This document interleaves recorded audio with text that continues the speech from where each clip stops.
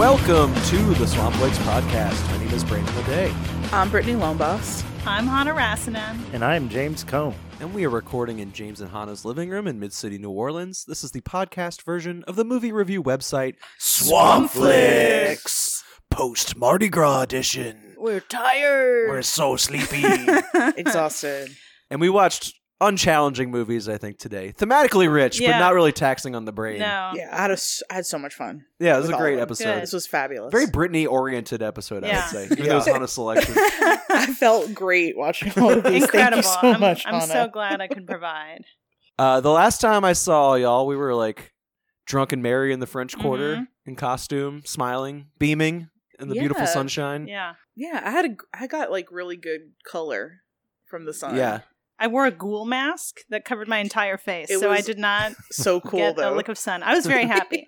I was like, 50% of people didn't care what I was wearing.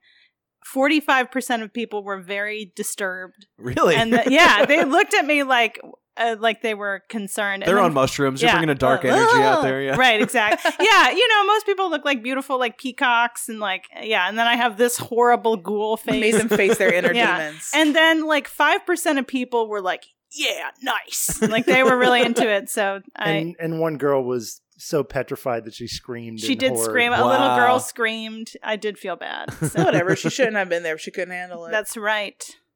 I think I caught a sunburn off of the glow of Britney's makeup. You had like a full glam look on. You I looked went gorgeous. Full glam. Yeah. Thanks. I got up an extra hour early than I normally do, so I had the time to really precisely do shit. And I had really good lighting this year in my apartment because I have more than one light. Great. So it helped out Huge so improvement. much. Moving up. Moving up. It was a lot of fun though. Also embodying Francine Fishpaw, who's probably one of my favorite divine characters in any John Waters movie, just because Francine brings that melodramatic campiness that I love in every fucking movie I'm obsessed with, and also puts a drag twist on it, and it's beautiful. Yeah, I liked being Francine. Coming up this next week is going to be French Film Fest at the Britannia. I'm excited about that because they just changed their seats. They ripped every seat out of the theater and spent their Barbie money on more comfortable seating. Nice. Which, if you've ever been to the Britannia Uptown, it's a little, Yeah. especially for a film festival, it tests your back a little bit. Right. So I will be at the Britannia all 4 or 5 days of the festival. Incredible. They're playing some good stuff. There's a new movie from Francois Ozon, who did Double Lover. Oh. The new Frederick Wiseman movie is going to play there.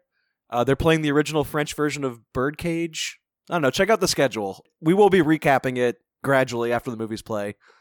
That's all the stuff that's going on outside of this room. What have y'all been watching since the last time we talked? So, I watched a movie that came out last year called Cat Person. Me and James, no. Yeah, James and I both watched it. So it's based on the short story by Kristen Rupenian that was published in the New Yorker in 2017, and it became this viral sensation. Everybody was hot and bothered about it. And then it kind of peaked again a couple of years later when a woman published an essay, basically detailing how elements of her life were used in the story. Plagiarized? It was so basically she was in a relationship with someone who was much older than her, which is a part of the story. And she broke up with that person, and then that person became involved somehow with the author of the story, and she found out about his relationship with her and took a lot of personal details, the fact that she, the town that it's set in, the fact that she worked in a movie theater, very specific details. So it wasn't plagiarized exactly, but it was very much inspired by this woman that had never met her before. So it's this weird mix of autofiction, because part of it is based on the author's story, part of it is based on this other woman's story, and then part of it is fiction. It's just this story has really hit very strange nerves in the public consciousness. So the story was adapted into a film by Susanna Fogel. And I think probably a lot of people are familiar with the story. And the film follows the same kind of trajectory. There's this young girl in college. She meets this older man who's like kind of attractive, but also a little like physically strange or off-putting. And they start flirting, and then eventually they start a relationship, and there's like a real gray area as to like, you know, whether this man is a threat to her, whether she's actually interested in him, like she's interested and repulsed. And then they have this like really strange, like gray area sexual encounter where it's like she's not really enjoying it, but she doesn't know how to stop it. And it's like exploring the gray areas of dating as a woman. And then the movie like kind of tries to get at the multi-genre. So the director said like women live in a movie with many genres. So it's like horror and comedy mixed together. And the film like pulls that together up until like the ending of the short story. And then it just goes like completely bananas in the third act into this like stalking, chasing, home invasion, like absolutely like bananas film. It kind of sounds like Britney Lifetime material. Yeah. I don't know. Yeah. I am hooked. Yeah, I mean, Consider me hooked. it was definitely like, so the thing that I appreciated about the short story was that it was really like, it felt like it was really grappling with the complexity in a real way. And the movie is like very stylized and like in the end really abandons like the core kind of spirit of the story. And I like really hated this movie. I really, really did not like it. I think it shouldn't have been adapted as a 2-hour film. I don't think it had enough. 2 hours. Yeah.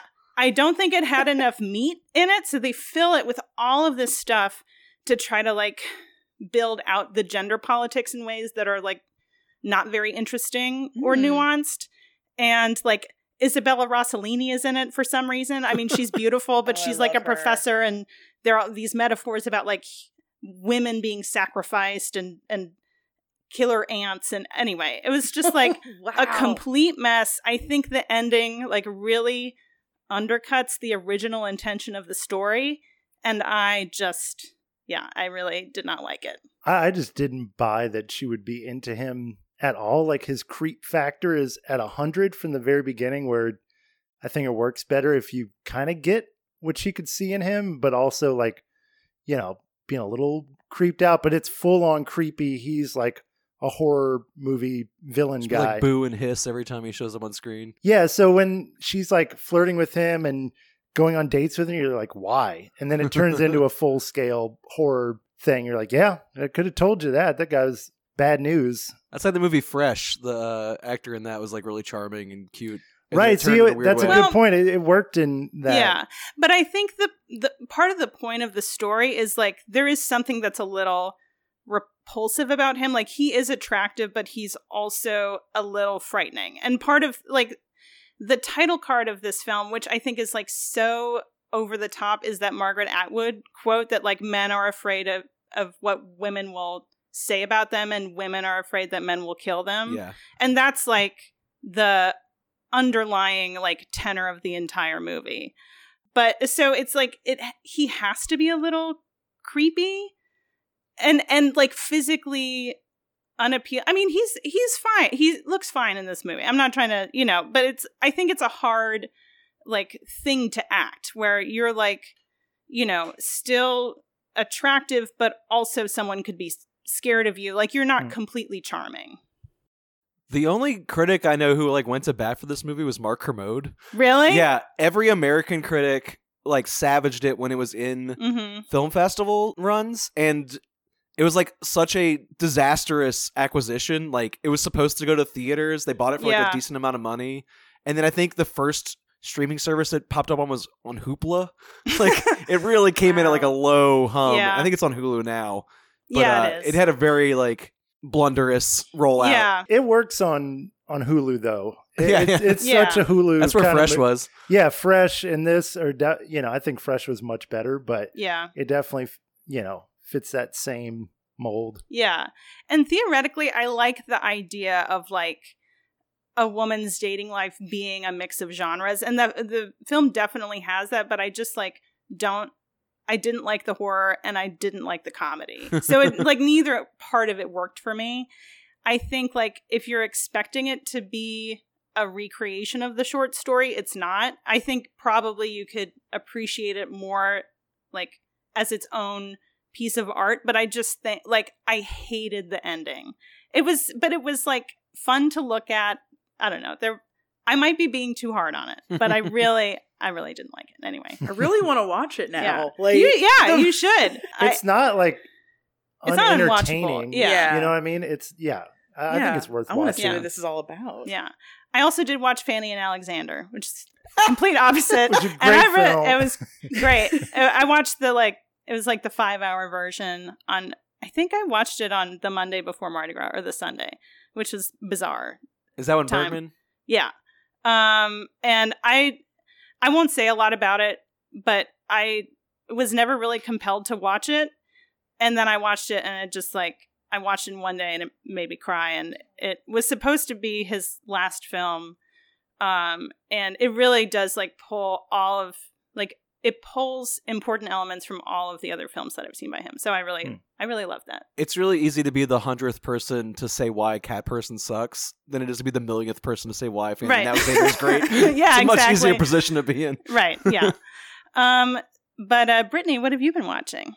So, a little happy and a little sad, a little bit of everything. Mm. So, my happy that I watched is Après Vous, or After You. It's this Black French comedy from 2003, and it was on like some DVD that I have that's like a million years old. It's on a preview, and I've always been like, I really want to watch this. And then I looked it up, and for some reason it showed up for like 99 cents on Amazon. So I'm like, let me rent this. I love Black comedies, and I love like French rom-coms, and it's like the perfect meld of both genres.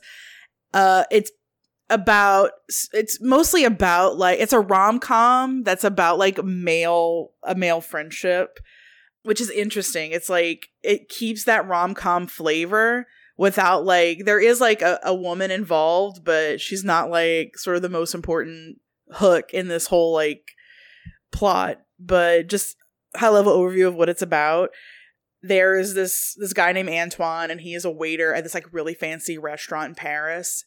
And it starts off where he's trying to leave to like make it on time for a date with his girlfriend, but everyone depends on him for everything, that like he's trying to leave and then like shit's falling apart and he's like, okay, no, put this order in, or no, let me go move this table. Like you get to understand like, okay, he's that guy, like everyone depends on him. And he just does whatever needs to be done to make things right. So he leaves and he takes a shortcut through a closed park to get to his date on time.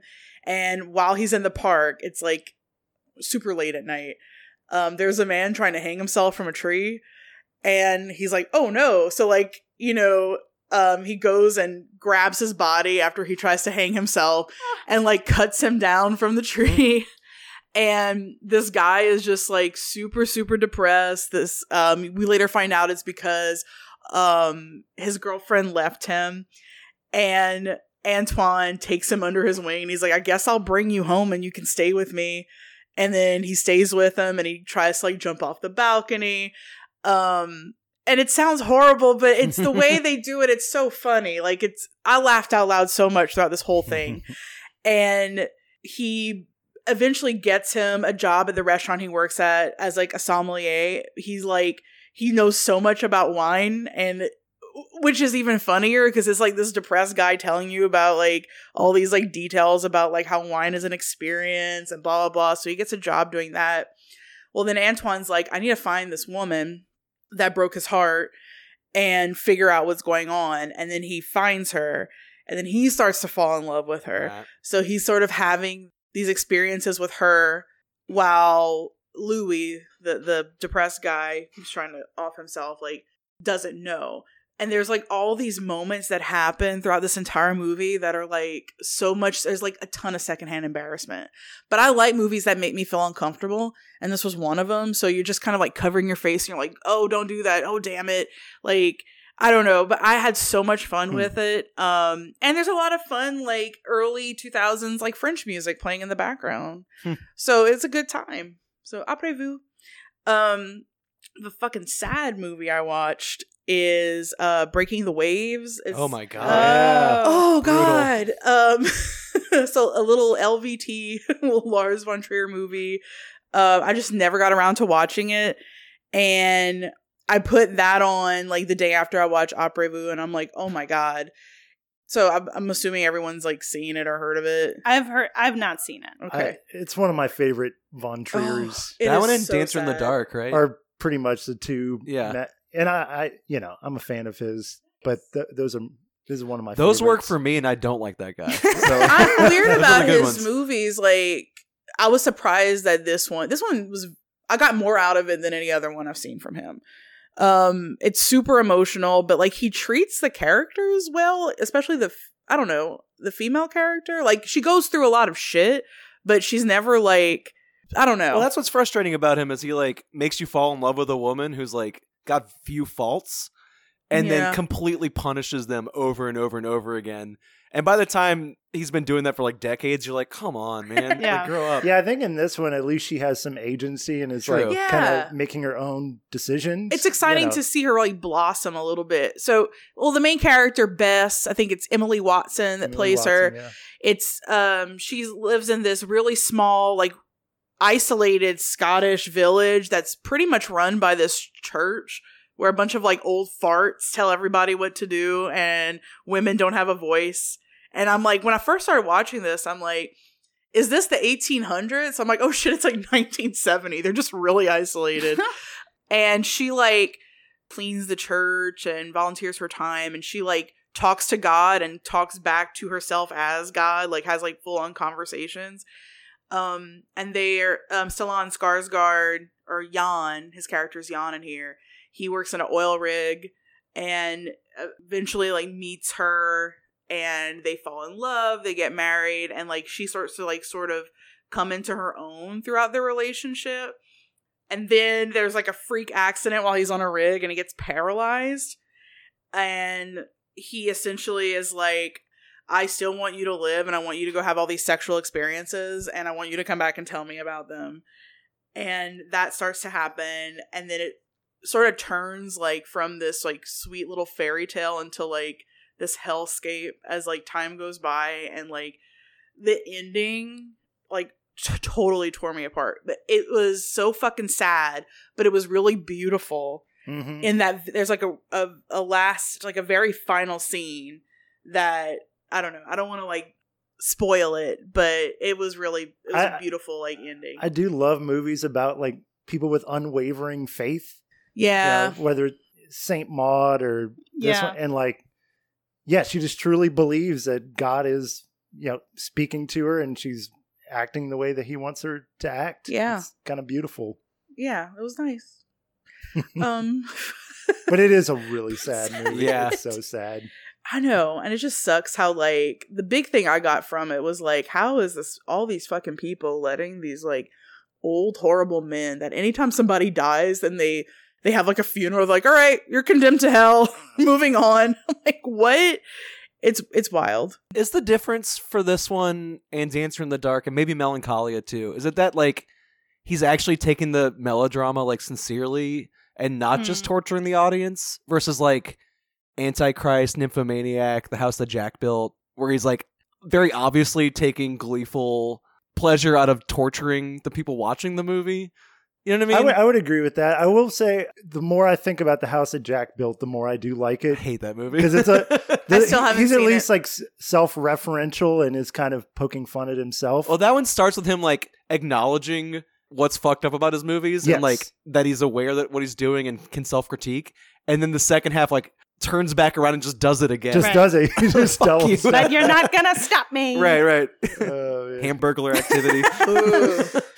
But that's the big stuff I've been watching. So what about you, James? What have you been watching? I guess since we're talking about movies that made us feel uncomfortable. Oh, God. Yes. Well, there's two. I'll talk about one briefly, but one I really, really admired and one that was one of the most wretched viewing experiences I've had in a long time. Whoa. Ooh. The one that I admired, even though I didn't love it, was Husbands from 1970s. It's a John Cassavetes film with Peter Falk. John Cassavetes, where their good friend dies and they basically decide to leave their children and their wives behind and their jobs and just go on a huge bender and just act like immature assholes, get wasted, misogynistic towards women. And what I admired about it was like, he does this thing. It's very like cinema verite. It feels like a documentary, and he lets the actors just kind of riff. Like there's no real script. They're just sort of, seems like they were actually getting drunk on set, shooting the shit with each other.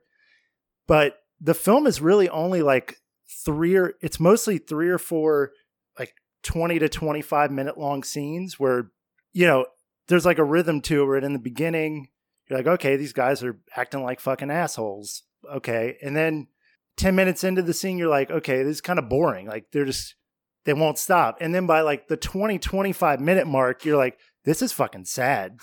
And the movie really is just like a really sad depiction of male midlife crisis and wanting to desperately hold on to youth and fun and like being with your bros and getting drunk while leaving all your real responsibilities behind. And I think it has a pretty powerful ending too, where nothing really happens. They just go on this wild bender. Their wives are waiting for them back at home. And John Cassavetes and Peter Falk, they get off the airplane. Like they go on this trip to Europe and they come back and they're like, oh shit, we got to get toys for the kids. And they like stop like an airport mall and just like get cheap toys. And Pathetic. And they show back up to the house and they're like divvying out, okay, I'm going to give them the bear and you give them the hat. And then they show up and the kids are like, Daddy, where have you been? And like, here's your toys. And the kids go back inside and I guess all is okay, but not really. Wow. So just kind of like a sort of downer ending, but I really liked the camaraderie with the actors. I do think it's kind of a painful watch just to watch these guys just be buffoons. What's that Elaine May movie with Cassavetes and Peter Falk? Where it's like it's them all night. Is it opening night? No. Mikey and Nikki.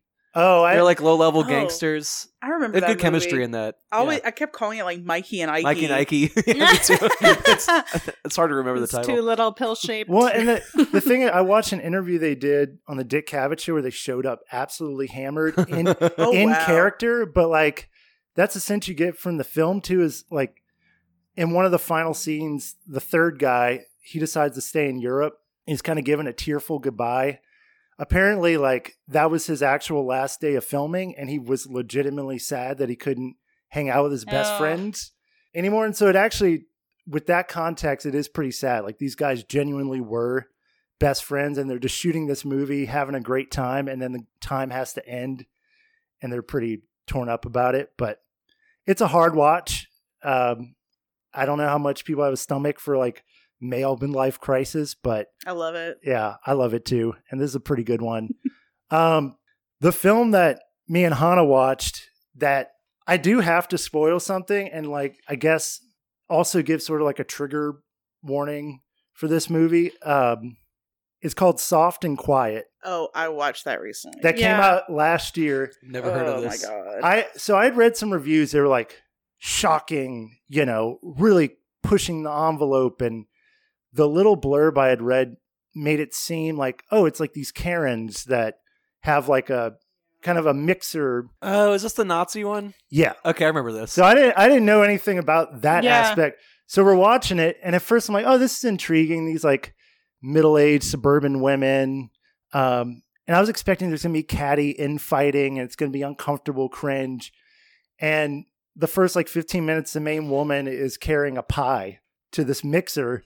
And she gets there and she takes the tinfoil off and there's a fucking swastika in it. And I audibly, like me and Han were like, holy shit, did not see that coming. And the first like 30 minutes of this, I was pretty riveted, actually, even though it's disgusting. I mean, they're talking very plainly about, just racist shit. Pure white supremacy. Super white supremacy, Yeah. racist shit. But there was something kind of transgressive about it. I think it does a good job of showing how that kind of like community is cultivated and how people who are on the fence are kind of brought into it and how it's like reinforced in a group. It was really disturbing. They keep like amping each other up. Like there's some like when they had that initial meeting where I'm like, oh, this lady's probably gonna be like, this is absolutely insane. But like the more they got her excited about it, and the more that they like twisted, like, oh, it's because you're being punished for being white, and all these like I'm like, oh god. But then it does go. Unfortunately, they run into a woman in town who has a history with the main character's brother. He essentially raped her, and so they decide they're going to pull a nice prank and go steal her passport. Because they know where she lives. Yeah, they're going to burn it. And they're going to burn her passport. And then that essentially escalates into a very uncomfortable... I mean, I would put on level of like, I spit on your grave. And But it's like... It's really hard to watch. It's basically like hate crime snuff film. And it's really fucking uncomfortable. I hated it. I did not enjoy watching it. I didn't get the point is the main thing. Like, who is this for? Why are you making this? And then the ending was a total cop-out.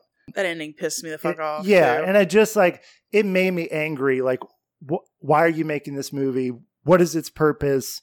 And it was really one of the most despicable movies I've seen in a while. I'm sure the director has good intentions. And it like, part of it is showing the pipeline from like talk to like violent action. But it's still like, I mean, it's just... I don't know who is going to benefit from watching it because anybody that is not disgusted by it's like if you are the person that this film needs to reach out to, then I don't think you would accept the film. Like you wouldn't watch it or it would insult you. Like and anybody who would be willing to seek it out is going to be horrified. Not a lot of Nazis sitting down at Cannes Berlinale to sit down and watch like a fat art film, right? And like learn a life lesson from it. Yeah, exactly. That's my knowledge anyway. I mean, maybe. No, you're right. Like I kept thinking, like I would never recommend this to anybody. Yeah, for any reason, and I almost like felt like was a film made just to like be like shocking. Yeah, that's what it felt like. Provocative. Right, and then be like, oh, no, we're trying to make a difference in the world, last minute throwing it on there. Right. Like, it felt too sloppy to be purposeful. Yeah, and the plot is completely contrived, too. Like, it's kind of ridiculous, like, the number of, like, coincidences that happen in order for everything to unfold the way that it does. So it's like you're watching something that is completely implausible and then also, like, horrifying to watch. Yeah, the only... props I'll give it is like it was effectively fucked up and made me uncomfortable, but to what end? I would not recommend it, and I would say steer clear of it because I did not know about the Nazi stuff. I will say though that pie reveal fucking got me. Yeah. That was like shocking. Well, and it's like a strawberry pie too, so the top is this crusty, it looks like it's carved into flesh. It's like bleeding. Yeah, exactly. And then they're like slicing it up so it looks like slop of intestines. You know, it's a good movie that does that pretty well is Black Klansman. When they're like in those basement meetings with the KKK and the wife is like serving them pie and milk and stuff. Yeah. And they're like plotting hate crimes, but they're eating like home-baked goods. And, you know, there's like a sweet surface to all the evil. Right. And that movie makes no apologies for just how grotesque these people are and how sickly sweet their attitude is. I thought of that movie while we were watching this because it does a very, it depicts racist white women as just as racist and despicable as the men. Like the things that they say are equally vile. Like that was very effective. And this was that like made exponential and then like ridiculous and just disgusting. Well, Black Klansman is a smart movie. This is a dumb movie. Well, what have you been watching, Brandon? I'm going to continue this like sickly undercurrent of like the Betty Crocker like homemaker thing. I watched this movie called Heavy Petting from 1989. Oh. It is a like sit down Talking Heads interview with a bunch of like New York City weirdos in the 80s. Among them, one of the Talking Heads is David Byrne himself. But, Anne Magnuson, who was the singer for Bongwater, and she was kind of like an it girl fashionista and was in a few movies as well. Laurie Anderson is one of the interviewees. Oh, cool. Abby Hoffman, who's like an activist in like the hippie times. There's like a wide range of just like weirdos. There's also a few like small business owners, like a mechanic and like a Wall Street guy. It was just like, I guess whoever they could get to sit down in this like black void, those like Sears and Roebuck, like black backdrop, like photo shoot kind of setups. Allen Ginsberg and William Burroughs were also in there. Nice. Burroughs looked like he was very inconvenienced by the fact that he was driven there instead of like to shoot up, because he was like basically checking his watch. It was like he was like impatiently waiting for a bus or something. But all these people are doing interviews about their first sexual experiences, and they're all remembering their first kiss, their first thing beyond a kiss, and like what they thought about sex as children in the 1950s. And that's half of the movie. And the other half, interspersed with that stuff, it's like concurrent, and even on top of it is a bunch of like 50s propaganda and pop culture ephemera. So like clips of Elvis and Marilyn Monroe and Jane Mansfield and all these people that were sex symbols of the time, basically answering interviews to the press like, it's okay that I wiggle on stage because you can't have rock and roll without a wiggle. That one was Elvis, obviously. And like, Marilyn Monroe breathily breathing onto like all these like men who were trying to hit on her and stuff. And then, those propaganda movies in the 50s that were like, don't have sex or you'll immediately get herpes and die. Or like, this guy smoked a joint and immediately lost his mind. Jumped out a window. Yeah. There is an aspect to it that's kitsch. And I think by now that sort of like Gen X satire about that era has been so commodified to where if you go down to like Fun Rockin' in the Quarter, and you can buy those like black and white postcards of someone making cookies in the oven, or like, I hate my son of a bitch kids. That kind of stuff. And that's kind of what I expected from it at first, because it's very ironic and like detached in that way. But the more I was watching it, and these are a lot of artists that I greatly respect, especially Laurie Anderson. Like anytime she's involved in anything, I'm like locked in. Yeah. Something about the vulnerability of them telling their like personal stories about the first time they remember being horny, and like how shameful and shrouded that stuff was. Like they didn't know what pregnancy was or how it happened. They didn't know what erections or like semen were. Like it was just like things that they just weren't educated on, and they were just kind of guessing and figuring it out, juxtaposed with this like gender performance propaganda that was like very insidious. Like that sort of Leave It to Beaver stuff has been mocked to the point where it feels benign now, but like with this much of it all at the same time, juxtaposed with these people who weren't educated properly about what sex is, just felt like really just cruel and broken, and just reminded me like of my own life even in the 90s in Chalmette. Just that Catholic shame that you're raised with, where it's like anything to do with your like bodily pleasures is something that you should hide and like feel bad about and apologize to God for. Like it actually made me really upset and angry and feel a lot of like vulnerable things myself. So I was expecting this sort of like Gen X apathy and irony, and if you watch the trailer, it's kind of advertised as camp, but the actual movie itself has like a lot of vulnerable moments and like real political things to be like fired up about. Yeah. It was really interesting.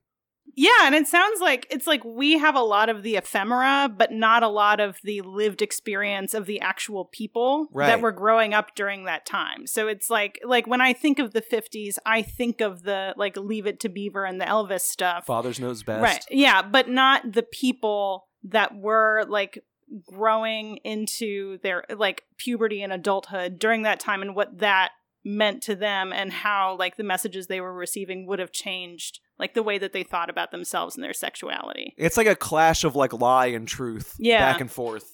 Yeah, it was just a really interesting movie. I've seen it kind of dismissed as like this novelty, and it is kind of strange that something like that had theatrical distribution in the 80s. Like that's hard to picture now. Something like this would go straight to Netflix in current times. But this is at the height of like independent filmmaking, where like something like Cat Person could premiere at Sundance and actually would get wide distribution and have a bunch of people go watch it, you know? Yeah. Now it's like that is just buried in the streaming deluge of just content. Yeah. And I think this movie has kind of been dismissed and forgotten as like a novelty in that same way. And I don't know, it's kind of a much stickier, pricklier film than I expected. Cool. And if you find any of those people interesting, I mean, you want to hear about David Byrne's first kiss? I mean, where else are you going to hear about it? You know? I'd love to hear about that. He talks like a space alien. He's like talking about the mechanics of like an open mouth kiss versus a closed mouth kiss. And it's such a weird way of thinking of like humans interacting, which is what you listen to David Byrne for in the first place, you know? Yeah. And I think we will continue this talk of like the way our parents and institutions fucked us up sexually and psychologically as this episode goes along, with the Leave It to Beaver motherhood era really reigning terror on America as time has gone along. I'm stretching so hard for this segment here, guys. I was just going to say, Brandon, you always find the thread that binds, and it never ceases to amaze me. It's an art. Yeah. I hope our tens of listeners really appreciate it. And all that's coming up to you right now. Mrs. Pressman had high hopes for her son, John. John is your best boy, isn't he, Mother? Yes, John. You're my best boy and the best surgeon in town. But the world conspired against him. I told you to take these things out of my eyes. Don't get upset. I Take them out. Do you hear me? Do you hear me? Do you hear me? Do you hear me? Don't be sorry. Until John found a way to please his mother. Well, you did a good job, John. Add to his collection. All the eyes of the city will be ours.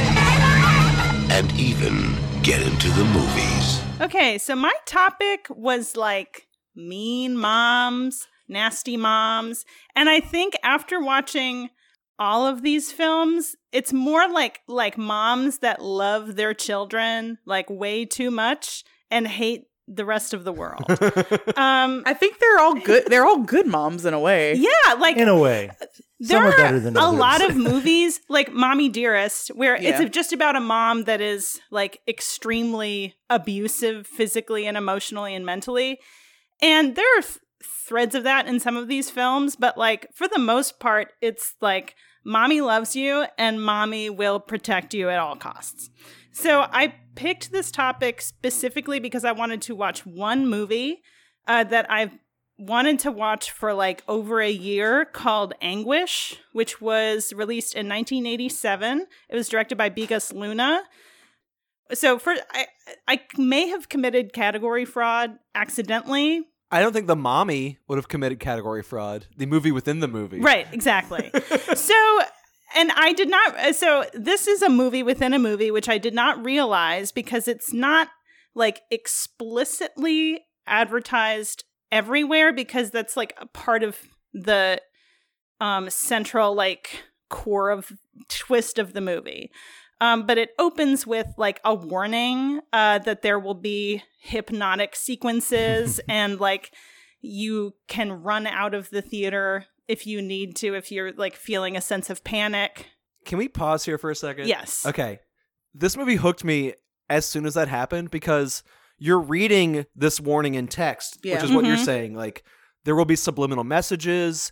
There's a hypnotic element to the film. Like, it's basically having you co-sign this like kind of William Castle thing. Like, you will be put under hypnosis by what you're about to watch. While you're reading that, there's a separate warning in audio of someone warning you about the theater you were in. Yeah. And that someone might physically attack you while you're watching the film. And your brain is trying to process the information visually and the audio half at the same time. And it's really discordant and like disassociative. Yeah. And it really threw me off. I was like trying to listen and read to two separate pieces of information at the same time. It made me nervous. It really put me on edge. Yeah. And I think the movie like really pushes that dissonance more and more and more as it goes along. Yeah, absolutely. So it opens up with Zelda Rubinstein, who is the medium in the Poltergeist movies. With her son, who's played by Michael Lerner. She's a very small woman. He is this big hulking man with these like Coke bottle glasses. So they're like they kind of contrast each other in a really disturbing, interesting way. Yeah, I do also want to pause real quick. Michael Lerner, who I've seen in like a million movies. Mhm. Never as a lead. Never as a lead. Yeah. And I love when there's a movie where there's like a character actor where you're like, oh, he was in this, that, Right. and the other. But in this movie, he is like the main, Mhm. main guy in half of it, sort of. Yeah. Anyway. So the movie within a movie is about this like kind of unhealthy relationship between Zelda Rubinstein and her son. They have a house that's filled with like strange paraphernalia and pigeons and snails. I love the snails. He is an ophthalmologist's assistant, and he does not seem to be great at his job. He makes one of the clients like physically uncomfortable. He's forcing her to put in contacts, and his mother is like overhearing the conversation through this seashell. She has like this psychic connection with him. She learns that this woman has complained and she wants him to be fired. So she like comes up in this like vengeful psychic wrath, compels him to return to her and hypnotizes him and asks him to like bring her this woman's eyes. So he starts like going off and murdering people and harvesting their eyes. So this is like, there are a lot of like psychedelic kind of hypnotic scenes. The acting is like a little stilted. It's very gory. There's a lot of like eye gore. And then I would say like a third of the way through the movie, maybe it brings you out a level into the theater where this crowd of people are watching the film that you've been watching, which is called, is it The Mommy? The Mommy. Yeah, The Mommy. And it's centered around there are these two girls, like two teenagers. One girl in particular is like very agitated and like confused, and like she's really terrified of the movie and she wants to leave. And her friend is like, it's just a movie, whatever, just calm down. I'm never going to go see another movie with you again. And then it's kind of like shooting to different people in the theater. And some people seem to just be like watching the film without being perturbed. And some people are like physically agitated, or like during the hypnosis scenes, they seem to be kind of falling asleep. There's one man who's extremely agitated and like keeps checking his watch. And at some point she like gets up from her seat. Like she actually wants to leave. And then she's like hearing the echoes of the mommy in her head. And then the film and the film within a film start to mirror each other in a really disturbing way. Because Michael Lerner goes to see The Lost World Yes. in a movie theater. Right. So there is a film within a film within a film, and he's murdering people in the movie theater that he's in. And then the tone, like, it's jumping back between this, like, kind of straightforward psychedelic, like, horror film and this more, like, stark, like, different kind of terror in the real world in a way that like I have not seen in another film. It was very, I don't know, I thought it was very interesting and very, very strange. And it's like the mother, even though there are like multiple stories happening through this like, kind of fractured web of stories, the mother is kind of like omnipresent, and she says like she's gonna have the eyes of the world, of the the city. And so it is kind of like she is this force of violence that transcends through all of these like prisms of media. I don't know, it's a really strange, uncomfortable It's like film. The movies themselves are like mass hypnosis, Right. And she leaves the screen and follows you around. She can't be contained by one form of media. Yeah. It definitely did remind me, well, first of like Demons And For Targets were my two titles. but also Scream. Oh, yeah. The meta but I was thinking about it in terms of Scream, like Scream is very ironic, where this felt like a sincere love of the psychology of being scared in a horror film, especially that the main teenage girl who's actually petrified in the theater. I think that's supposed to be the real protagonist. Like that's how we should experience horror, to be fully immersed. So it seemed like a weird psychedelic celebration of horror as a genre. I think it can also be read as a critique of horror, though, because like I think that she recognizes the film as being actually threatening, and her friend is like, this isn't a threat. Well, it's two different kinds of audiences, right? There's the people who just go out to watch whatever and have fun. Yeah. Right. And there's the people who are actually affected by what they're watching. Yeah. And like, if the movie is like truly evil, that can be a huge gulf in audiences. Like, it can be very separating for us to go out and see something that's like wicked, sitting next to somebody who doesn't really think about what they're watching very much, and it's just passive entertainment.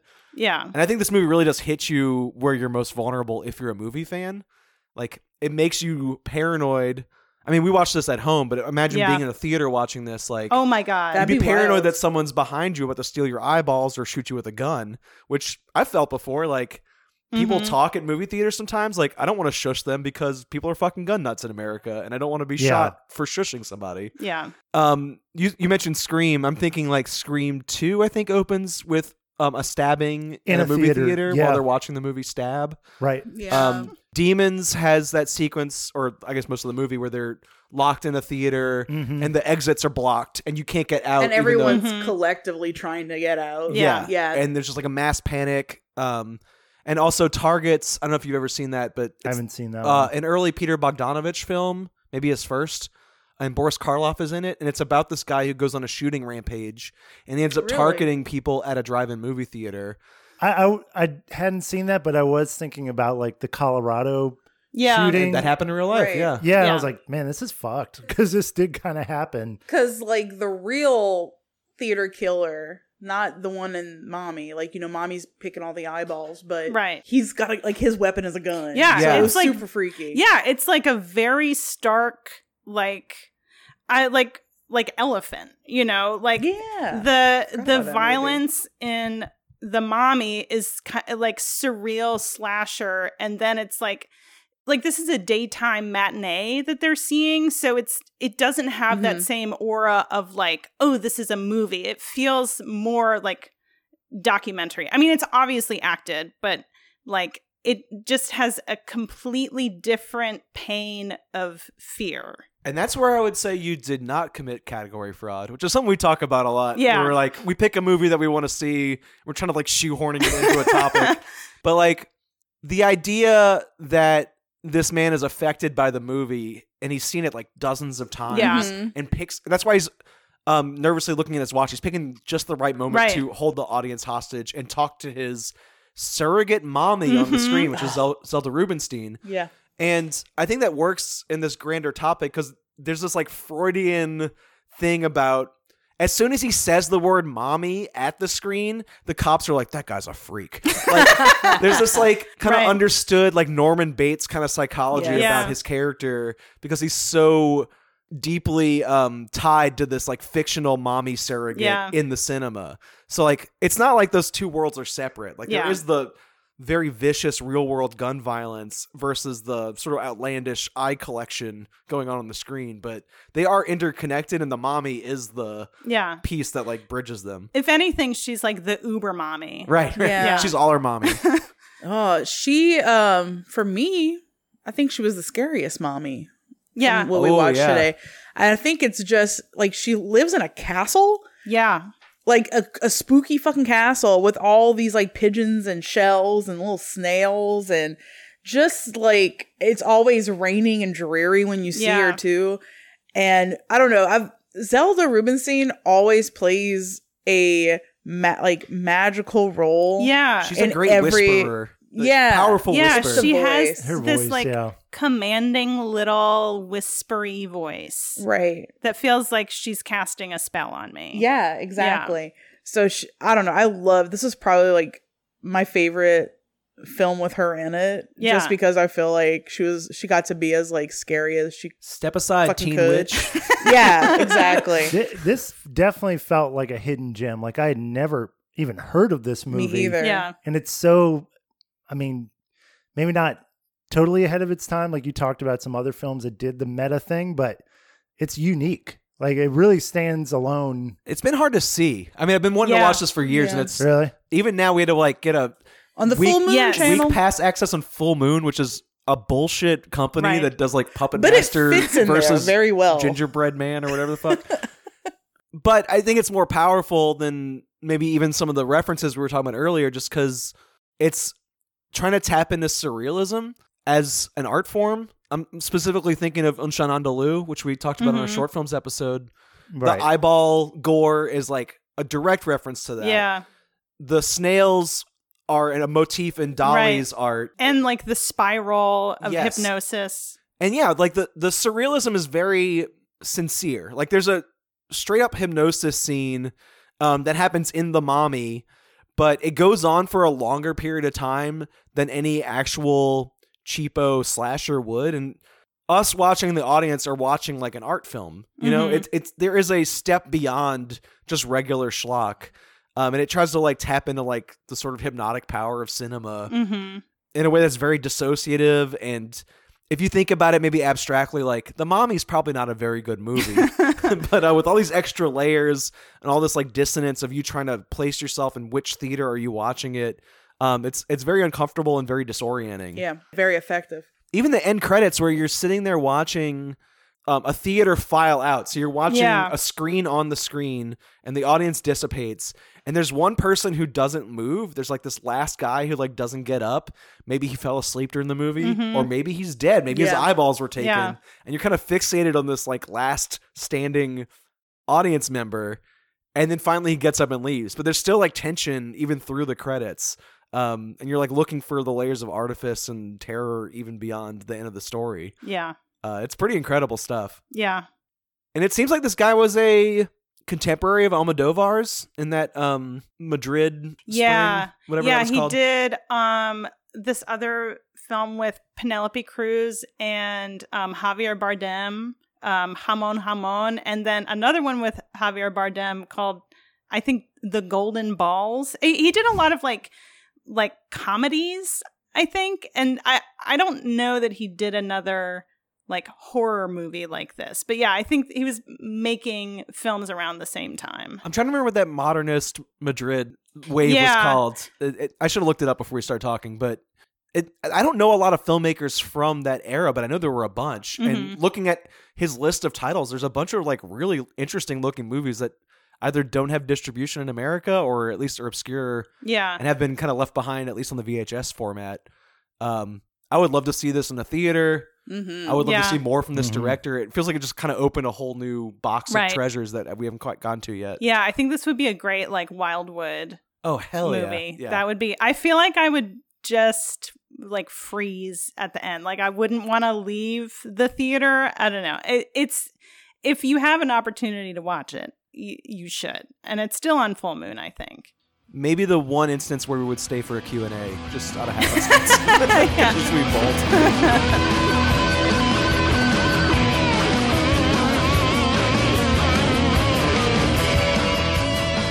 This is the story of Beverly Sutphin, Scrambled eggs, anybody? a devoted mother, I'm so happy I could chip. You know how I hate the brown word. a loving wife, You think the kids are awake? We could be very quiet. I'm ready. Honey, you're hot tonight. and a suspected murderer. Oh, kids, are you doing your homework? How did America's #1 mom turn into one of America's most wanted? So, since I'm here with my Crew Divine people, Yeah. What's Crew Divine, James? it's your Mardi Gras crew that you Hell do yeah, every it year. is. That's part of our Mardi Gras tradition is to come and meet you guys and look You at your brought great... somebody with a leather jacket that said Crybaby on the back this year. I did. Brian Perkins had the full Very cool. And he had the Yeah. greaser Slicked back hair. pompadour. Yeah. With the little strand. Yeah. Yeah. So I know that John Waters is like a favorite of this podcast. I like John Waters too. I'm maybe not as big of a fan as some of y'all. My but- favorite director, yeah. Yeah, I know. This might be a controversial take, but the movie I picked today is probably my favorite John Waters film. You know who would agree with you is John Waters' mother and maybe John Waters himself. Interesting. I've watched 2 commentaries and 3 bonus material like background features on this, and over time he's gradually been like, it's one of my favorite movies. It's my mom's favorite of my movies. It might be my best movie. Well, Yeah.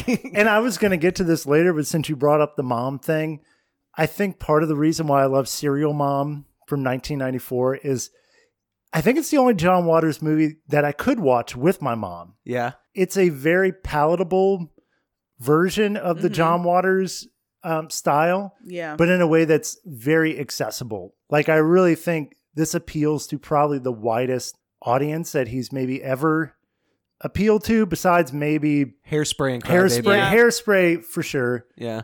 But as far as his like satirical black comedies, I think this is the biggest crowd pleaser. This is the one you can like bring everyone in your family to, and like everyone's gonna freaking like Everyone's gonna laugh. It's got enough of like his bizarre, Yeah. like really niche humor shit that like his super fans will get, but at the same time, like it's so smart that it could get your mom to like it, or like if you watch it with like your siblings and shit, everyone's gonna laugh. I'd also say what's And get special it. about his early movies is like it's always about these women who are criminals, and like the crime makes them more fabulous. Yeah. And they love playing off the press, and like the more evil stuff they do, the more the audience loves them and the more the press loves them. And Yes. Hairspray and Crybaby kind of sidestep that impulse in him, and this one brings it back full circle. So it's like his mainstream version of his earlier stuff. But and also a very timely way, because we're still kind of living in the true crime era. Yeah. But in the 90s, like the tabloid culture was really out of control, and like the interest in serial killers was at an all-time high. So it makes sense that he would revisit this subject. So it stars Kathleen Turner, who we talked about, Crimes of Passion. Yeah. Hell yeah. I love her. I Yeah, don't know, like, she wonderful. is The best. fucking great. watching more of her stuff, man, she's a awesome That voice, that actress. Lauren Bacall, like gravelly Yeah. voice. Yeah. So good. And her facial expressions in this movie are perfect. Yeah, she plays the matriarch of the Sutphin family. Her name's Beverly. She's got this idyllic, middle-class family with her husband, Eugene, who's a dentist, played by Sam Waterston. Her daughter, Misty, played by Ricky Lake. And then her son, Chip, played by Matthew Lillard, who, man, I like Matthew Lillard, too. He's His first movie. Oh, is it his first movie? He's so good in here. Yeah. So this is the idyllic middle-class nuclear family, but there's someone in the neighborhood who is making obscene phone calls to a neighbor, calling her all sorts of, Poor Dottie Hinkle. Dottie Hinkle, yeah. We learned very early on that it is actually Beverly who is making these obscene phone calls. And soon we figure out, like, there is a serial killer on the loose. People just start dropping like flies. And it's, obviously Beverly. What I find very funny about her character is that she is a great mom. She really sticks up for her kids. She's a great partner, a great cook, a great, but when it comes to small slights, those little things in life that She's a rule follower. piss you off. I watched an interview this morning with John Waters where he talked about how in his observation that people can kind of handle the big things in life. But when it comes to small things like being stuck in traffic or losing your keys, that's what drives people truly insane. And that's kind of what you get in this movie. She kills people for a variety of reasons. She's harassing Dottie for taking her parking spot. She kills a teacher for criticizing her son for watching horror movies. And I love that she just loves her son. And she's like, there's no problem with him watching horror movies. He works at a video store. The teacher wants him to see a psychologist, so she runs him over with her car. She kills a neighbor for not recycling, kills this guy that Ricky Lake is super interested in that's out with another chick. Chewing gum is another one of her faux pas. Not rewinding videos. It's all this like little minutia stuff of like norms of the social fabric. And when people break them, she gets very, very, very upset. And it is like mostly insults to her family specifically. Like with her son, the teacher, she kills the parents of her son's friend because she breaks into their house and sees that the husband just got dental work done by her husband, and he's like eating cake, and he shouldn't undoing be. it. Yeah, and she like can't stand it.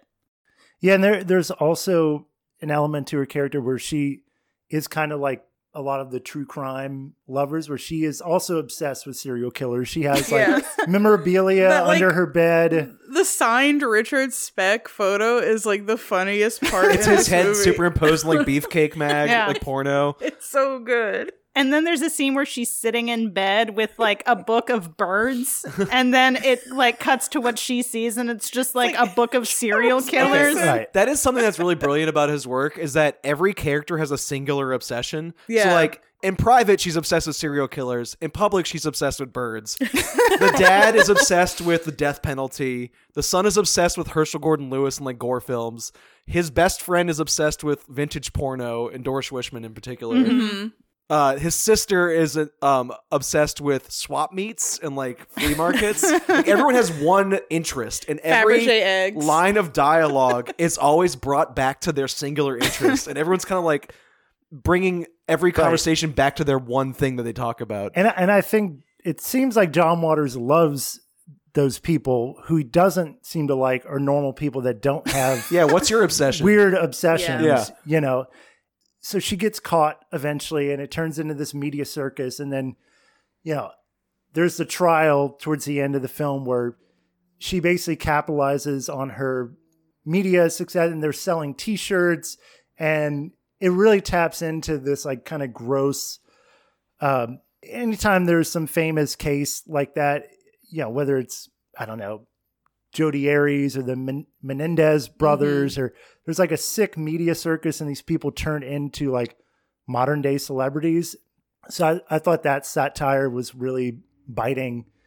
And she eventually wins the case by kind of pointing out everyone's, like all these people that are coming to testify, pointing out how they're fucked up, and she's actually the good one. And they eventually turn her life into a film starring Suzanne Summers, which is great. You usually hate crime films that end in a courtroom. This Not one does this it well, one. right? No, because it's kind of getting. I love the biting satire about. I thought it was interesting because he seems to be criticizing our obsession or the media's obsession with these killers, while also kind of being a fan of it himself. Like I've watched a few interviews where like he loves true crime. He used to go to trials for fun. Yeah. Well, speaking of, like, he has like Patty Hearst like plugged into this movie, Right. and she's in a lot of his like films from like the early 90s. This is my favorite like Patty Hearst moment is when she's got her like white The white- pumps on. Yes. Right. After Labor Day? After Fashion Labor has Day? changed. But yeah, like Patty Hearst, and he does, I can't remember her name, but she's the only one from the Manson family that's still in prison. I don't think she ever got released. And all she did was like drive the car or something like that. But he like obsessively like would write her and try to get her out of prison. I think there's a Christmas card that John Wayne Gacy painted in prison in her like in Beverly's scrapbook that she's flipping through. And that's not even announced in the movie. That's just like ephemera that he's collected. Also, there's an audio recording. Which serial killer is it? Ted Bundy. Ted Bundy. Yeah, and yeah, it's yeah. John But it's Waters. John Waters, Yeah. which I thought was very fun. But I just, as someone that is kind of into true crime and sort of like wrestles with that, because it is kind of gross and messed up. But this was sort of a relief to have John Waters kind of say, like, you know what? Like, we all kind of love this stuff. And the real people that we should be scared of are like normal people. Yeah. I don't know. I thought that was very refreshing. And I think, again, why this is my personal favorite is I just find it extremely funny. From a joke by joke basis, I'm laughing the whole time through. And I also think it's really accessible for a wide audience. Mm-hmm. Notable too, it's his most expensive movie. Like this is the most money anyone ever gave him to make a film. So like it has real sets and like a lot of professional actors, and it's well scripted and tightly made. Yeah, not that he's like in. I mean, I guess you could say he's in the Hollywood system at this point. He's like getting Hollywood money. He refuses to work without it at this point, which is why it's been so long since the last one. Yeah, but I think those kind of constraints for me like made this really special. Yeah, it's very obviously one of his best. Yeah, and I love that it really acknowledges that the rage that we feel, I mean, I don't want to speak for everybody, but that people feel at those little inconveniences. Like, that is such a pervasive feeling. And there are people throughout the film, like, expressing that. Like, there's a scene where she's watching her neighbor just dumping recycling into the trash. With the garbage men? Yeah, they're just sitting there. Like, she's brought the garbage men some... her. Right, yeah. The garbage men are like, man, she doesn't care anything for the environment. Someone needs to kill her. And she gives them, like, because she's like a nice woman, just gives them little bottles of booze and is like, here you go. Thanks for helping us recycle. And the audience surrogate is the punk crowd at the L7 concert, appearing in the film as camel lips. The camel lips. Padding in their crotches. Yeah, huge vulvas. But they're singing a song called Gas Chamber and chanting Serial Mom, Serial Mom, as she like commits crimes in front of a, bevy of witnesses. I just want to reiterate how fantastic Kathleen Turner is, and she is just perfectly playing the like picture perfect mother, and is also completely committed to being a homicidal maniac at the same time.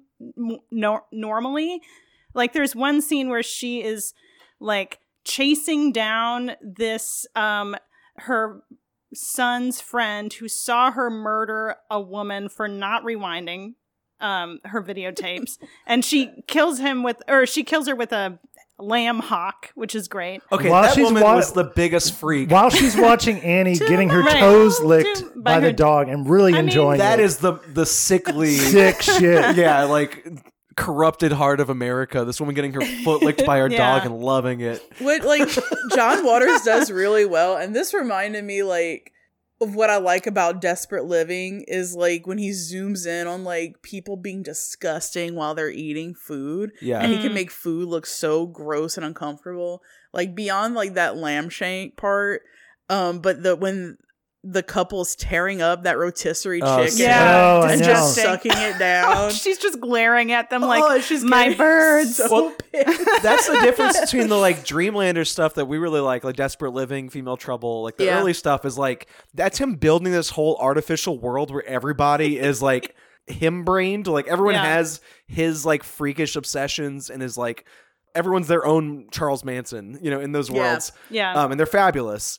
Versus the stuff James likes is like the later career is invading suburbia and like bringing that subversive element into a more Leave It to Beaver, clandestine environment, and like kind of pulling kind of a subversive humor out of the clash of those two tones. Yeah. Mm-hmm. So I like that in Crybaby, the most disgusting thing happening is teens making out, and you hear the smacking of their lips. It's like a zoom in on and that's tongues. Normal American suburban behavior, but it's more fucked up than Divine eating dog shit on camera. Yeah, for sure. And then in this one, the lady who gets murdered by the lamb shank, like her having her feet licked by her dog is more upsetting than anything I've seen in his early films.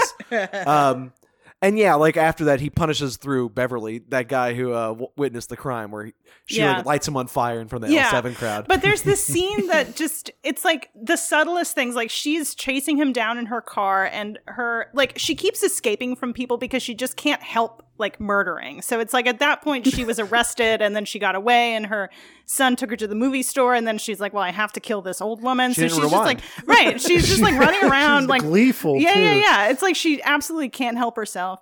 So they're looking for her, and then they see the son sees his friend zooming down the street, and she barrels after him and just like very happily waves at them. Like it just the complete, like there is no dissonance between the murderous tendencies and her like happy disposition. Well, that's her job as a mom, is to enforce the rules. Yeah. Like moms are always saddled with being the boss, and like they have to like make sure everyone acts proper. The dad might come in and like administer discipline, but like the mom is always supposed to be the bad guy that's like, don't chew gum in the house, don't do this, don't do that. And she's just doing her job very efficiently. Yeah. I do think out of all the moms too, she is the best mom. Yeah. She's a Her great kids really mom. is. Supports her kids for For her who they son's are. obsession with like gore and Yeah. horror. Her daughter like wanting to sell that like Pee Wee Herman doll at the flea market. She's just like a fabulous mother. Yeah, she really Dedicated. is. I was like, that's a good mom. Yeah. Yeah. You know what? The Pee Wee Herman doll and like the kid watching Blood Feast and Yeah. his friend watching Double Agent 73, the Chesty Morgan movie. Chesty Wait, there's also Oh, yeah. a great the line that got me, and it's just a throwaway line, but it's like fucking Don Knotts. He's the coolest. Like that made me laugh out. Like nobody has ever thought that about Don. Think Knotts. about. I mean, I love Don Knotts. No, I do mean, too. But Steve Buscemi hasn't existed forever. Like you needed a Don Knotts before that, right. But like, think about all those pop culture references and how when you watch a movie from a young filmmaker who's just starting and they try to pack the screen with all these posters and background TVs and like signals to their taste. And it's like, I'm cool because I get it. I'm like you. I also like Doris Wishman. Yeah. It feels sort of forced and wrong, but like there's just something genuine about John Waters like sharing this stuff that he's obsessed with. Like he definitely thinks Pee Wee Herman is cool and It Don feels Knotts effortless. is cool. Yeah. Like that's just we're getting a insight into his taste. I think like, and I might have said this, and this is just a different way of saying it, but like how he throws all his little obsessions into his obsession with people having obsessions on things, and all the like the specifics. Like I've never watched a film where Franklin Mint was said so many times, and it's so funny. But it's almost like he's a genius, and he has captured a like worldwide audience into like watching this demented shit, and they don't realize they're watching this like demented shit. So it's like it's the ultimate like I've caught you now, like, you know, middle America. Yeah. Right. I'm here to fuck you up. But that's why I was saying that it's so cool. The whole like being able to watch it with the family, that makes it more subversive. more subversive. Yeah. Like Yes. that your mom or dad could watch it and be like, that was a funny movie. And it's like, I don't know. That is the dog licks someone's feet, you know? Like, that to me is really smart to be able to pull that off. right. That one, this one, and I think Polyester are the best like middle Yeah. ground between his like early fuck you movies and his later Yeah. like everyone can enjoy this movies. Like they kind of get a good balance between those two impulses. And they're also just riotously funny movies, which all of his movies are always funnier with a crowd. sure. Yeah. Man, there's this one line like they're the family's eating dinner and they're starting to suspect that she's the killer, and I think the son says like oh yeah, my friend thinks it's you, and she's like, huh, for someone who doesn't wear his seatbelt, he's awfully nosy. And then she immediately leaves the house. She's gonna kill him. So good. A movie I picked was something I don't think any of us had seen before. Nope. Kind of like Anguish, it's been very hard to catch. Now it's on Tubi. I've been waiting for it to be available for years, and I shoehorned it into this topic as we were discussing earlier. It's called Mom. It was released in 1990. It starts as a question about what would you do if your very sweet elderly mother became a werewolf. This werewolf figure is descending upon Los Angeles and targeting sex workers particularly. And then he takes residence with this elderly woman who's very sweet, and she watches her son's news reports about all these different murders that are happening from this detached point of She view. like smiles when she Yeah. like, Oh, so that's proud a of beautiful him. boy. But he's Yeah, like watching at first I women was like, man, this eviscerated. woman's sick. And then I realized, oh, she loves her son. Yeah. She's a good mom, like all the other moms Yeah. we're talking about. Just not good to other people, because eventually Nestor Duvalier, the werewolf figure, who I think if more people knew how ridiculous this performance was, this would be a cult classic. oh, for sure. He has this kind of blind bluesman way of talking. It's Nasty. bananas. Nestor Nestor Duvalier. Hey, baby, what's wrong? You shouldn't have done that. Oh, I'm a flesh eater. And I'm not a werewolf. I don't have the actor's name handy, but again, another character actor. He's been I've in a seen bunch him of stuff. like Blade Yeah. Runner. He's the cross-eyed like admiral in Fifth Element was the thing I recognize him from. So he bites this poor woman who is in her, I want to say late 60s, early 70s. Would be a grandma figure, I think, to most people are in our age range. Yeah. But she is the central mom to the newscaster character who's tracking these serial killings as they encroach closer on his territory. And then the movie shifts wildly after she is bitten and becomes deranged with this new cannibal instinct in herself. And I think it shifts from a creature feature horror comedy into this weirdly sincere melodrama about dementia. Yeah. Yes. Mm-hmm. Or about growing old. Yeah. In general. End of And life. having to be like your parents' caregiver, Yeah. and like if you don't watch them for 1 second, it could be like so drastic. Yeah, it's like a dynamic flip where all of a sudden your parent is acting like this moody teenager. Yeah. And you have to like lock them in their bedroom so they don't hurt themselves and other people. Yeah. So like the mother is bitten by this werewolf guy who is quickly dispensed of, and not in the picture anymore, but halfway through. And she starts going out at night and just eating people. She eats her own daughter. She eats homeless men. She eats cops. She is not adhering to any discretion about getting caught.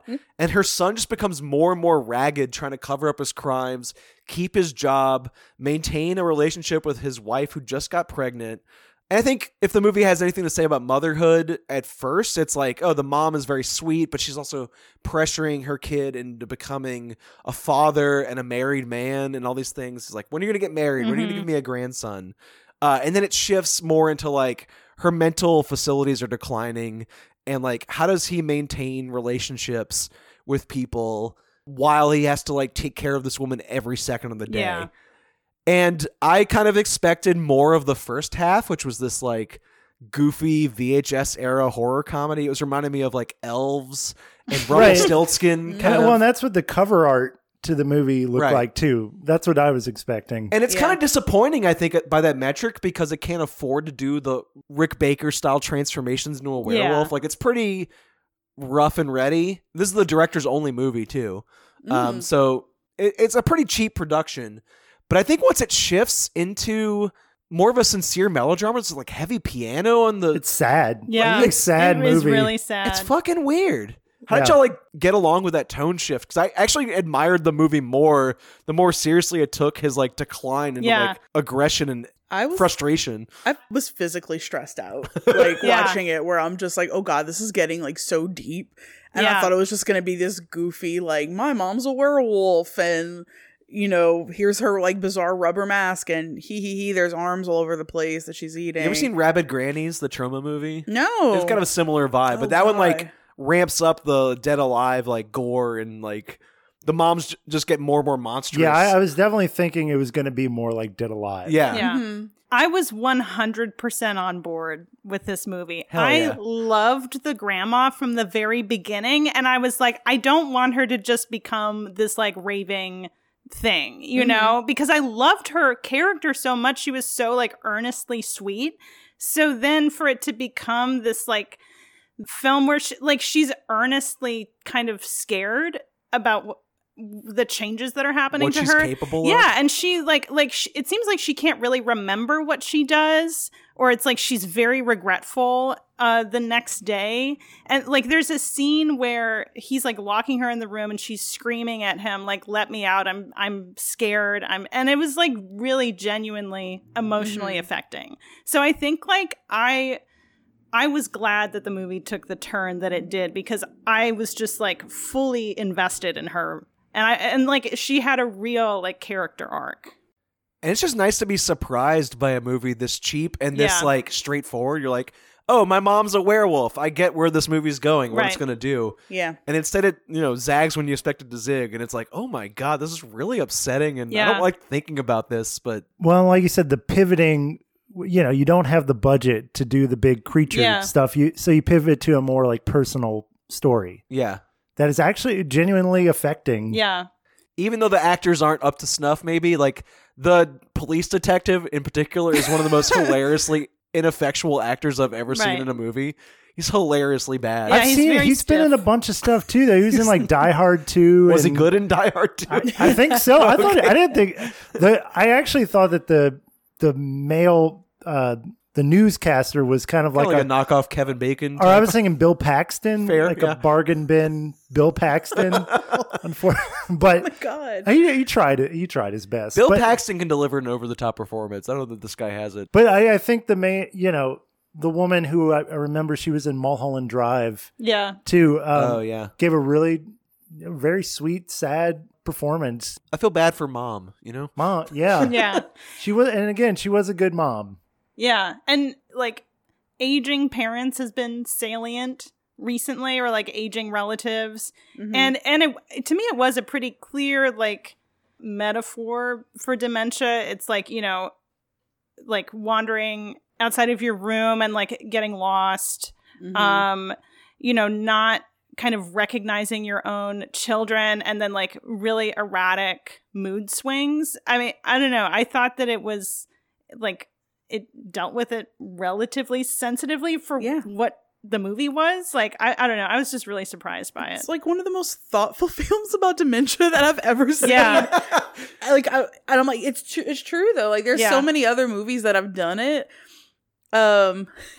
What's the big one? Amor? Yes, that's exactly what I was thinking this was of. When better.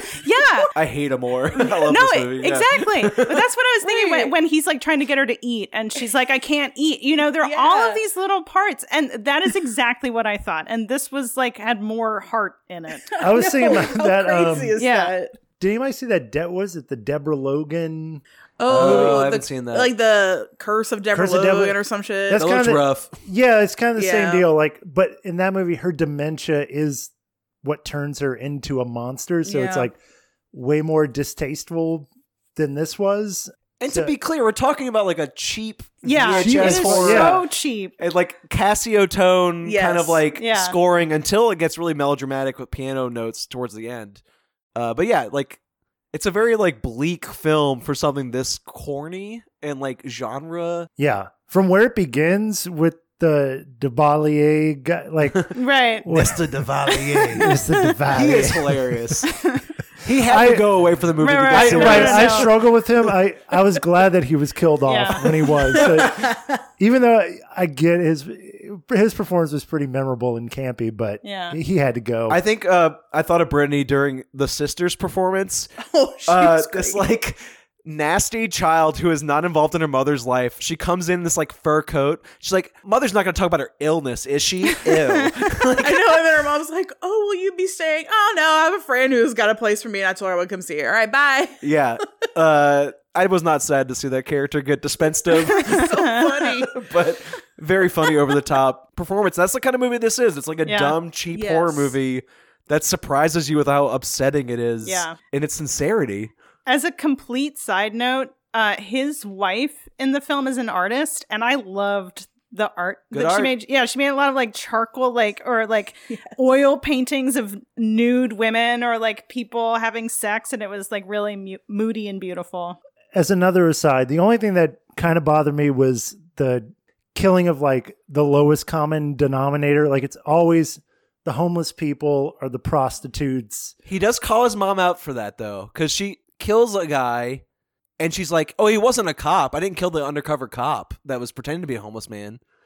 And he's like, so if it was a cop, it would have been better. Right. Like that person's more valuable to you. So many layers. And they have like an argument about that. Yeah. And that, that's the kind of conversation you have with your parents sometimes. I mean, not specifically, Yeah, you're like, yeah, your like, mom will complain about, the homeless people outside the Rouses asking for money, and you're like, I don't know where else they're supposed to be. Like, yeah, right. Yeah, I don't know. I found this movie very affecting, and there were a lot of sincere conversations in it that like reminded me of my parents like pressuring me to get married or have children, and then later on like pressure in my head about what's going to happen when I get older and I have to take care of people and I can barely afford to take care of myself. This would be a great film for you to be like, sit down with me, let's watch this together and have a conversation. I don't think they would make it to the end. More likely to watch them more, unfortunately. But I don't want to.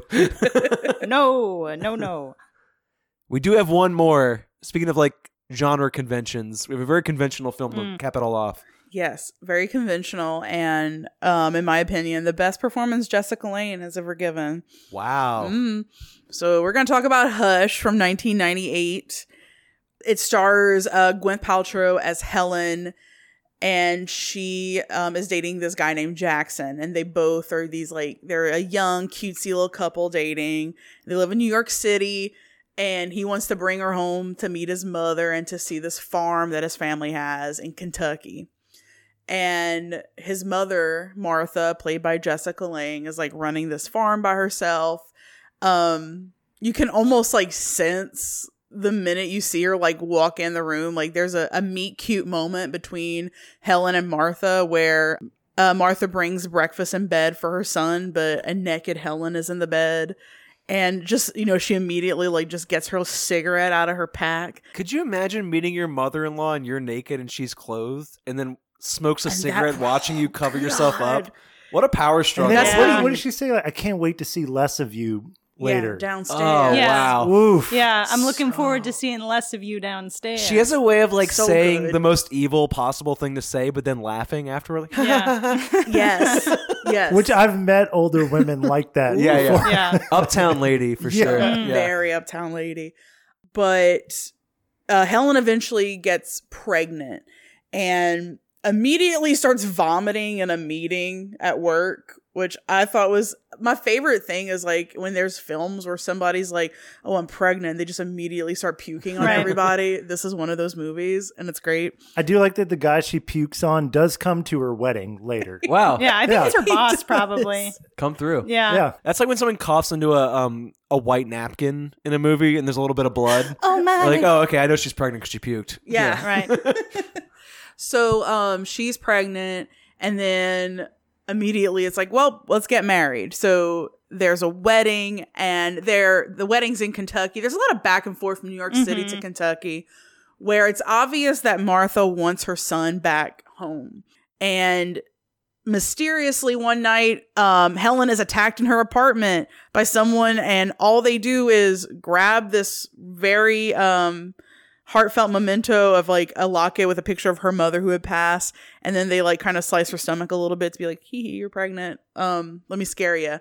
Scares her enough to where her and Jackson have this conversation, and at the same time, like, the farm needs work and they want to sell it, so he's like, well, let's just go back, you know, it's safe there for you to have a kid and raise a kid, and we'll work on the farm to get it into the condition to where we can sell it and actually make money. So they move back, and then slowly Martha starts to do these like little things, and you're like, okay, she obviously wants this grandbaby, does not want the mother of the grandbaby, and is fucking with her, where she's like making medical decisions behind her back with her doctor in this like really small town. So, you know, it's kind of like a everyone knows everyone. Makes these like sly remarks and will be like, oh, you know, you're pregnant. It's weird. You know, men aren't really gonna be sexual with you, huh? Yeah, maybe it's time. Yeah. Ha ha ha.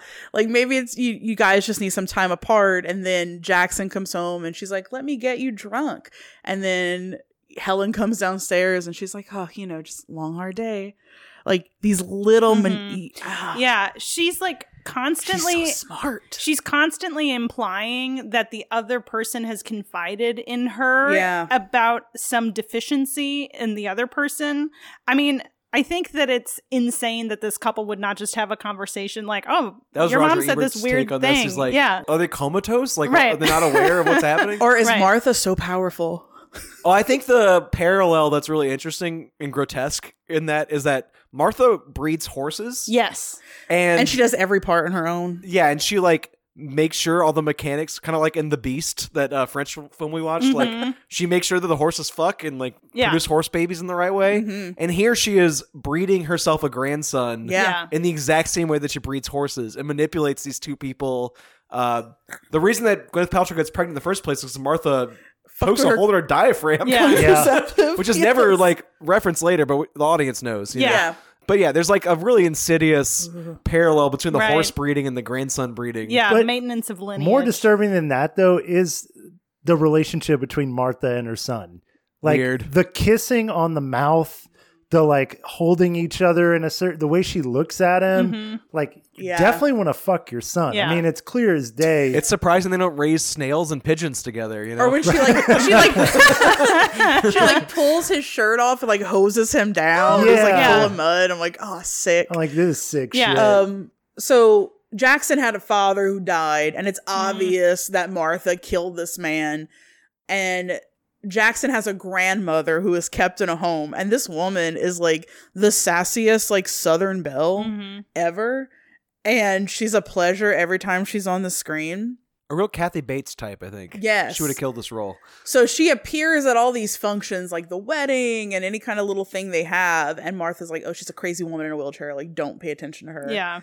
And then Gwyneth Paltrow's character Helen is like drawn to her, and they hit it off, and she, you know, eventually realizes that this woman knows that Martha murdered her son and manipulated Jackson into thinking that it was his fault, and is just like a master manipulator to get like whatever it is that she wants. But there is a scene in here that is like one of my favorite scenes ever in a movie. Like if I had like an all-time 10, it would be whenever Martha goes to visit her in the old folks' home and she's having a steam bath. Oh, that's pretty good. And then she like looks at Martha. There's something I always wanted to tell you. You always smelled like horse shit, Martha. And then she like puts like this insanely cold water on and like leaves her alone and is like, she'll need a few more minutes, and walks away. It's savage. It's incredibly Baby Jane coded. Like it's the two cronies. One is debilitated, the other one isn't. Yeah. And kind of can leave them to rot in their own disability. I love it. Yeah. It's pretty fucked up. I know. But at the end, like it gets so dark where like she makes a nursery in the house, and then Gwyneth Paltrow's character finds it, and she's like, what are you doing? And she's like, oh, I just wanted to surprise you to show what it could look like whenever y'all leave. And then I'm going to ship all of this to you. This seems like a huge waste of time. Right. And then she goes, like, Gwyneth is like literally going into labor and running away from this woman. And then she's on the interstate trying to flag down like a car. And the one car that stops is Martha. And then Martha puts her in that Jeep and brings her right back to the freaking farm. And then does her like horse handler delivery of her grandson. Push. I am pushing you, bitch. Yes. Best line in the movie. So good. And she's like Gwyneth Paltrow is like bleeding all over the place, and she just immediately grabs her grandson and she's like, my baby. And she walks away and cleans the baby and like just keeps giving her morphine until she like hopefully dies. And then she doesn't. And then Gwyneth has this amazing moment, like very powerful acting from Miss Gwyneth Paltrow. We have to stop there. Wait, but also the husband shows up. Oh, he's a dud. And and like his wife has gone through labor, gave birth to this child. Sleep. Yeah, and to let her sleep, doesn't go check on his wife and just goes. Well, no. He does stay with her because the mother keeps trying to bring him out of the movie. Yeah, out of the room to like play with the baby, so she could sneak in and give Gwyneth Paltrow more drugs and kill her. Morphine. Yeah, but he like actually just stay with his wife until she comes back in consciousness. But wouldn't you check on you? You would just sit in the chair and just like watch and wait. It's kind of weird. I don't know that he would have because she was passed out. I mean, he probably wouldn't have wanted. I was to just wake bringing her that up as an example that this husband character is a dud. He's a loser. Here's the real problem: sucks. is the last 20 minutes of this movie are a shit show. Yeah, and there was some kind of behind the scenes fuckery going on here because, like, if you watch the trailer, there's a barn burning scene. What? It all came to this violent conclusion in a barn that burned down. I don't know what happened there because that does not happen in this movie. I watched this movie twice, by the way, trying to figure out what was going on here. And if you watch it, there are scenes towards the end where Gwyneth Paltrow has this horrible, unconvincing wig on. That like her hairline's wrong. It's pulled too forward, and it's like it's just tinted not in her angelic baby hair. This was filmed 2 years before it came out. It came out the same year she won the Oscar for Shakespeare in Love. So I feel like they rushed this to market knowing that she was having a moment. And there's just something like fucked up about the last 20 minutes. Yeah. And like I feel like it came to a violent head and they like went back and like changed it. So instead they had like a very stern conversation. Right. That was my favorite part. Weird. I have to agree with Brent. That was my issue. Like Like if it would have been like a thing in a barn. Someone has to die. I was watching this movie. I was like, this is a Britney movie. It felt like a Lifetime, like a straight to Lifetime. Major studio Lifetime. Which I dig that aesthetic. But the problem is I've seen other movies that have taken it further and it never quite wants to take it to a really like the scene with her visiting her mother. Like, you should kill her. Right. Like, and it won't quite go there. And same with the ending. It won't quite go. I feel like there's a different cut where it does do that. Right. Like, I feel like the original cut, the mom should die, but they can't quite pull the trigger. So they kind of do this half-assed, like a stern talking to and a slap. Or was it even worse than her dying, having everything exposed and her son being like, taking the I never grandchild want to away see you from again. her? Imagine them having a violent clash in a barn. It burns down. I know that some part of this happened. Either character dying in that fight works. Yeah. Like if Gwyneth Paltrow dies and the mother and the son raise the baby together, that's fucked up and weird. I would like that ending. Or the sort of Hays Code-ish ending where like the woman we all know as a villain dies in that barn fire. Mm-hmm. Yeah. That's at least still cathartic in a release. What if they were prepping us for Hush 2? And like it's Too Hush, Too Furious. Too Hush, Too Furious, and Martha goes to New York and like starts manipulating the grandson. Very VC Andrews. This happens in like the Flowers and the Attic whole series. reveal of like she has the murder weapon that killed his father. And she drops it in the sound. Sweaty same stuff. Sound. Yeah. The same. And then in that moment, he just turns a 180 like, fuck you, mom. I don't ever want to see you again. You lied. Something about that was just strange. I just love how like Gwyneth Paltrow's character was like dying and then she wakes up and she's like, looks like a spring chicken and has this massive, like very well thought out monologue. A presentation, if you will. Presentation. I do like how clear-eyed she is finally. Right. But it just feels like so great. So normally these movies are impossible for me to watch because I cannot stand like sabotage movies. They really bother me. This did not, because he was just such a dope. Like he had no idea what was going Not on. present. He just loves his mommy. Like on New Year's, he's with his mom and like he kisses his mom and Gwyneth Paltrow is like off somewhere. That's the good Freudian shit though. That shit made me uncomfortable more than anything else in the movie. I'm just saying, like, if I was Gwyneth Paltrow, I would be like, I need to. This is not. If he was for me. watching the mommy in a theater, he'd be activated like the Manchurian Candidate. But also,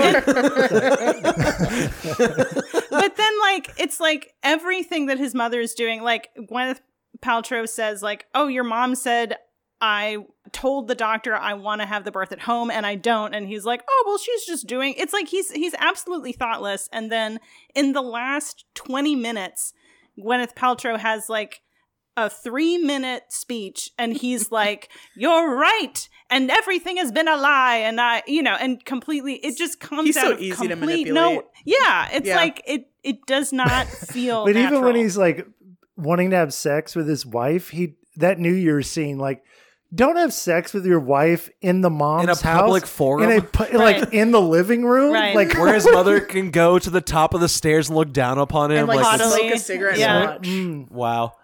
Let's talk about why these Lifetime style movies are attractive. Theoretically, if you're like looking at this from a feminist lens, you're supposed to be like, oh, these women are seen as manipulative and corruptive and like this is supposed to be bad for feminism. But really, how often are women given this media of a They're role so in Hollywood? smart, though. Yeah.